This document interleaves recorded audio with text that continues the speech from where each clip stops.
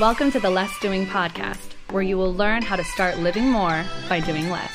Let me help you optimize, automate, and outsource your entire life so you can focus on doing the things you love.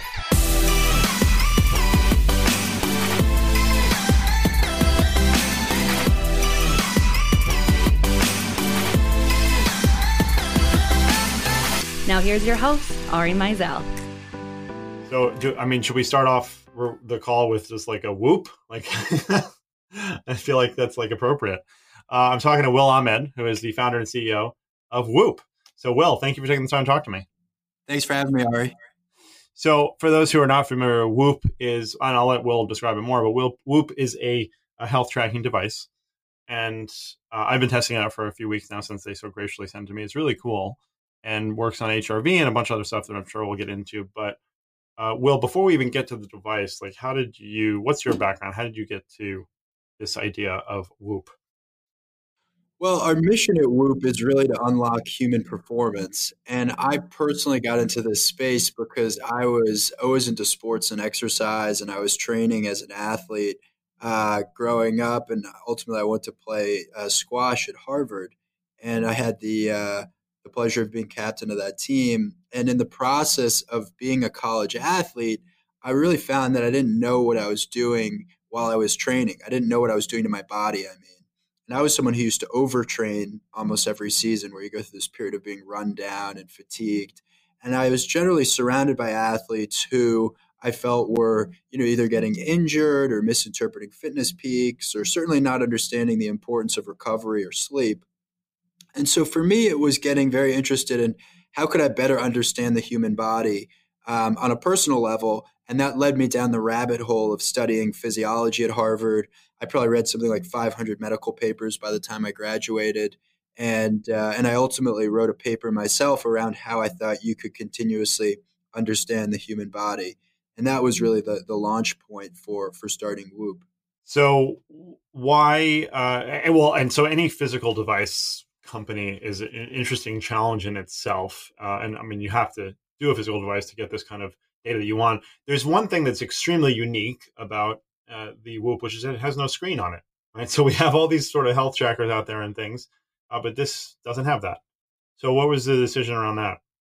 Well, just to back up for half a second, we wanted to create an ecosystem that could monitor your body 24/7. And a lot of the research that I did showed that monitoring the body 24/7 was the lens into understanding your body.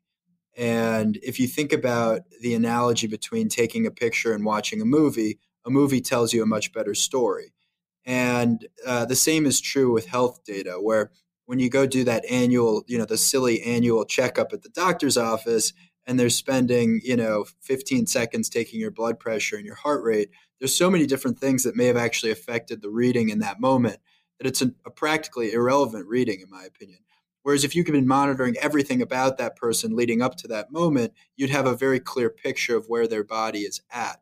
And so I wanted to be able to monitor the body 24/7, and that includes sleep, that includes exercise, that includes your daily life.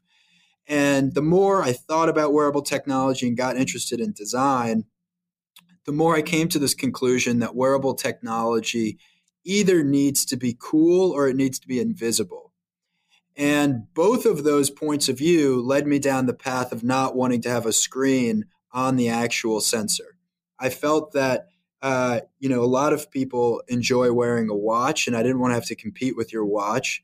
And I also felt that if you could create a sensor that was mostly soft goods, namely different bands and materials, then you could allow a wearer to really customize their experience. And so with Whoop, we have all sorts of different bands, different colors, textures, materials that allow you to dress it up however you see fit. Now, I also mentioned invisible because it's very easy to make the Whoop strap actually disappear on your body as well. We now offer other areas in the body that you can wear it, namely your upper arm or your shoulder. Over time, you'll be able to wear it anywhere on your body. And so that idea that you can collect all this information, you can really understand your body, you can be notified by the Whoop app, to know when something's happened and when you need to check in. But otherwise, it's a very passive monitor. And in my opinion, there's probably too many screens in the world today. So I wasn't super motivated to create another one. That's a very good reason for that. And I didn't realize actually you're going to be able to wear it on different parts of your body. And primarily the biometric, the what's it, the factor that it's looking at primarily is heart rate variability, correct? Yeah, so Whoop collects data across 5 different sensors 100 times a second. We collect about 100 megabytes of data on a person per day, which is by far the most granular and accurate data you can find from any sensor on the market. I think it's why we've been approved in Major League Baseball and why we became the official recovery wearable of the NFL Players Association, why we work with all the Navy SEALs and Fortune 500 CEOs. Like really high-end customers use Whoop because of the accuracy of the data.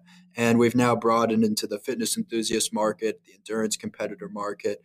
And a lot of our audience sees value in this ability of monitoring things like sleep and recovery and strain. Those are the 3 main pillars on Whoop. So every night, Whoop measures how you sleep, and in the morning, we tell you how recovered your body is. And that recovery piece incorporates a lot around heart rate variability, which is something that we've patented all sorts of technology to be able to measure. And it tells you, again, how prepared you are to take on strain for that day. So if you're an athlete, it's able to tell you, okay, maybe today you should do a really hard workout, or maybe today you should take a step back and do an easier workout. And if you're an executive, it helps you start thinking about all the other factors in your life that may be affecting how you're recovering, namely your travel or your sleep or your stress levels.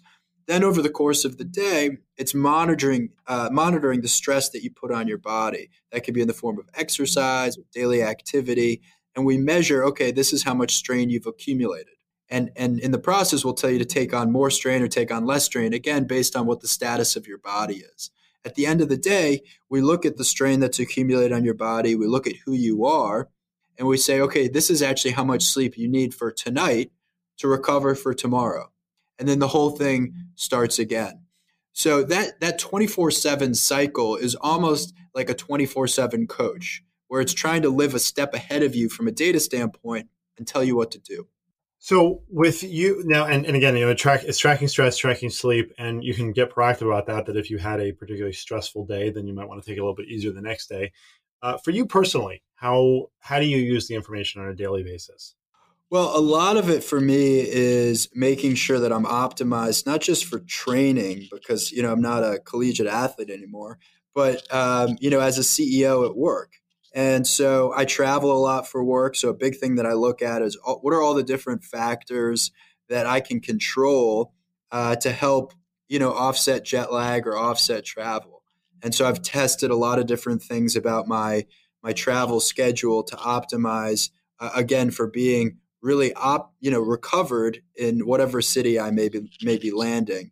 I also still work out probably 5 to 6 days a week, and so I'll alter the workouts that I'm doing depending on how recovered my body is. Again, you want to really balance how recovered your body is with how much strain you're putting on it.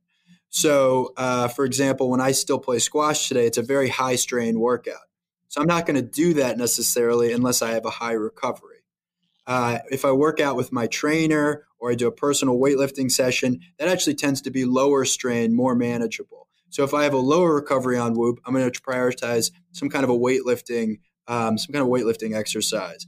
I do all sorts of other activities. I'll box occasionally. I'll do yoga.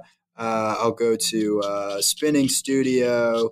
I play in a soccer league. So I still like to stay super active. And what I've learned over years of wearing Whoop, but you could learn in just weeks wearing Whoop, is what are these different activities and what are their effect on my body? And then by knowing those different activities and how they affect my body, I can actually determine what's ultimately the right activity for today. So do you ever have a day where like you might feel pretty good, but you look at the Whoop and it's like, no, this is not the day to work out hard, and you just like switch it up and do yoga or something?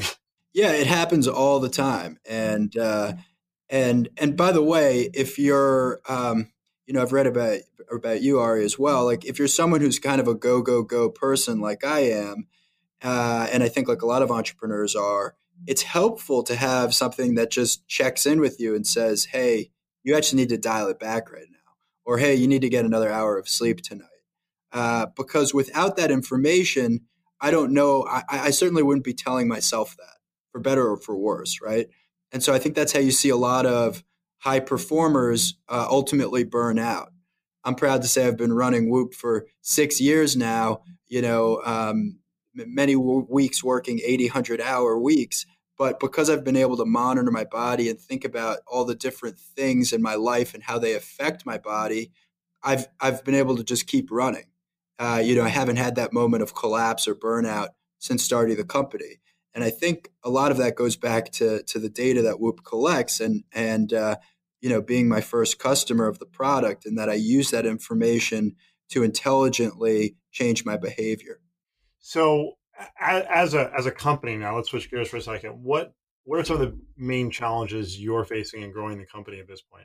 Well, I think the most exciting challenge is that we're now focused on a larger consumer audience. Whoop was founded to help and serve really the best athletes in the world. So today we work with hundreds of the top sports properties in the world.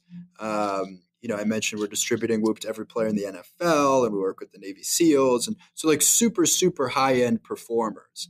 And that's where the company was founded. We've learned fascinating things from working closely with those teams. A lot of those teams have gone on to win professional championships, national championships, reduce injury. And we've taken a lot of those learnings and we've applied them to the consumer audience. And that consumer audience obviously has more people. There's just not that many professional athletes in the world, collegiate athletes in the world. So we get to now work with a larger audience of people. That mind you, it's not for everyone, right? But for anyone who's aspirational and wants to improve, wants to perform at a high level, Whoop is for you. And so, we've got a lot of fitness enthusiasts coming on the platform, people who work out at gyms like CrossFit and SoulCycle and Equinox. We've got a ton of endurance competitors coming on the platform now, runners, cyclists, swimmers, triathletes, marathoners. We're seeing a growing number of high school athletes joining the platform because, again, of the work that they've seen us do with professional and collegiate programs. And then we also have a number of executives and, again, competitive individuals in their daily lives who are coming on the platform.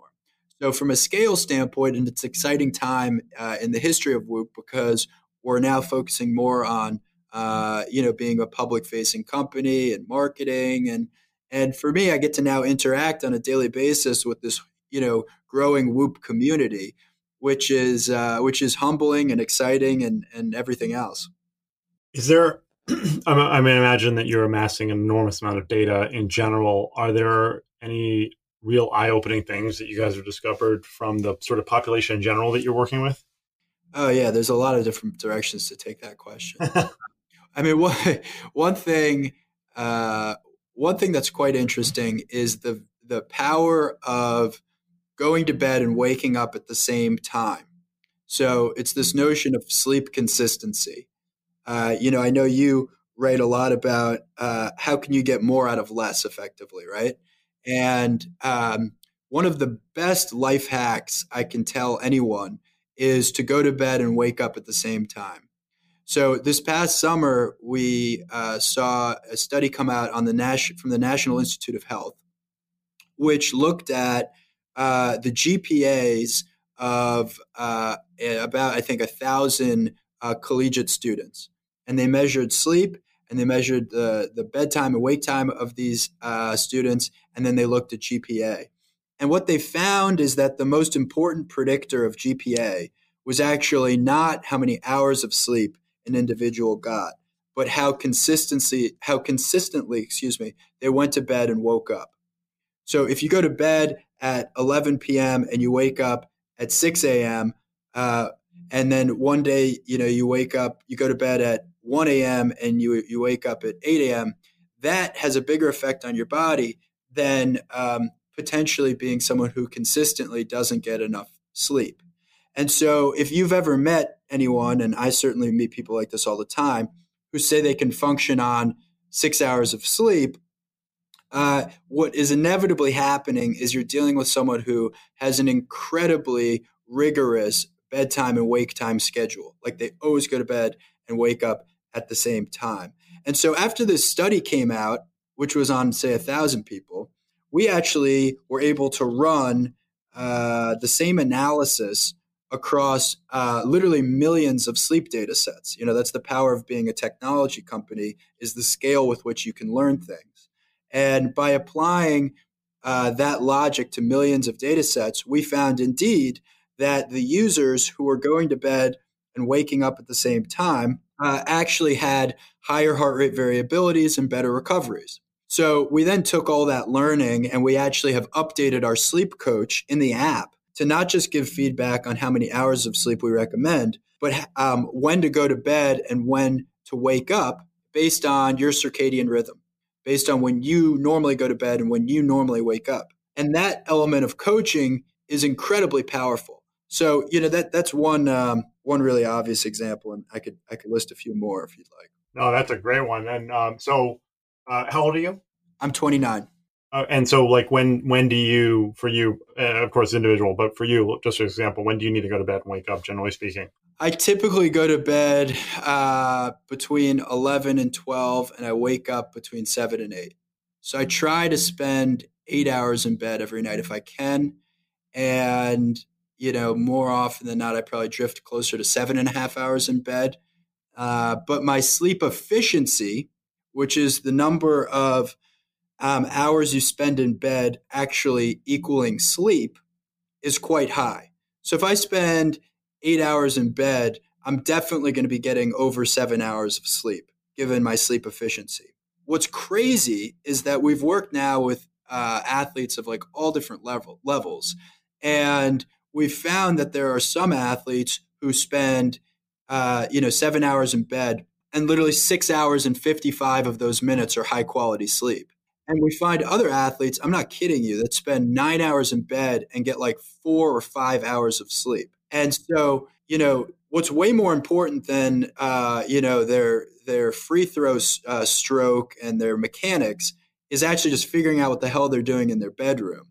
Because if you can get them to improve that sleep efficiency, all of a sudden they're going to be an athlete of a potential that you haven't seen before. So that's where sleep efficiency is also a very interesting concept. And as a general rule of thumb, every person in this world should try to be improving their sleep efficiency because it's a third of your life. And it'd be a shame to spend a third of your life doing a shitty job. Yeah. It's funny. That's like Quagmire in Family Guy. He would say like, I would always be in bed by 10 and home by 11. So, yeah. And also, so another thing about that, which is worth describing for people. So my sleep is somewhat inconsistent, mostly because I have 4 small children. But my sleep latency is 0. So that could be a bad thing, obviously, because that could mean I'm exhausted. But can you just explain that metric for people? So sleep latency is the amount of time that it takes you to fall asleep. And Whoop accurately measures this by triangulating a few of our different sensors. And what we find is that if you're someone who always has a sleep latency of 0, it's on some level a reflection that your body is really tired and exhausted. But at the same time, it's super efficient. So that's the balance you have to look at. Like I actually like just getting in bed and immediately passing out. And my sleep latency is close to yours, where it's at most 5 minutes. Typically, it's 1 or 2 minutes. And again, we have some athletes who might be tossing and turning in bed for 20 or 30 minutes. With executives, it tends to be closer to 0, right? Like people who are overspent, who generally say they don't sleep enough, tend to have a fast sleep latency. You have other exceptions, though, where someone may or may not have like a real sleep disorder. And that'll show up in Whoop data as well. Now, I want to be clear. We don't diagnose things like sleep apnea. But if you're on Whoop and you have something like sleep apnea, it's going to show up in the data. We're not going to say, Ari, you have sleep apnea, but we're going to say things like, wow, you got 25 disturbances last night and it took you 25 minutes to fall asleep. and 90% of your sleep was light sleep and you barely got any REM and slow wave, like there's something going on there, right? And so that's for a lot of people who join Whoop, like that can be the biggest impact, is realizing in the first week, wow, I really need to address this.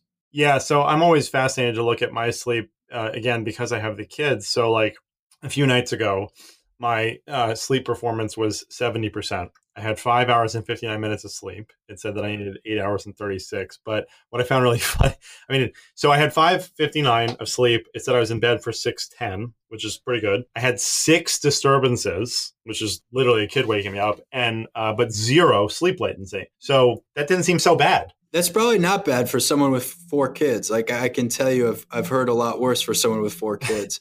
I actually last night was a weird one for me because my apartment building, the alarm went off at 4 in the morning, and that's like right around when I'm really hitting my like slow wave REM groove, and it totally threw me out of whack, and so I ended up having to sleep in this morning because I just didn't want to. I didn't want to have to like fight through losing that hour of sleep and being out on the sidewalk.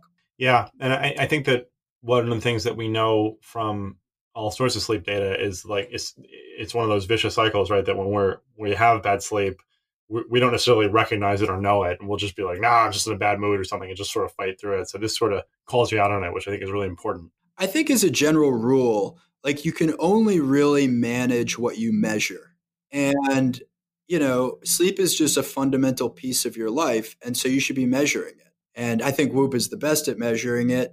Maybe you find some cheaper way to do it. But any concept of thinking about sleep and assigning some level of data to it, I think is going to be for the better. And then what naturally happens in measuring something is that you start to realize, okay, there's ways I can get better at this. And then you also start to realize, oh, the second martini I had at dinner, wow, look how much worse my sleep latency was, and then you start to make these trade-offs in your life of like, when's the right time to have that martini or not, and so I think that's a power to the system. Yeah, the Whoop can help you identify your whoops. Right. So sorry, I couldn't help myself. Did I mention I'm a dad of 4, so I can make dad jokes? Right.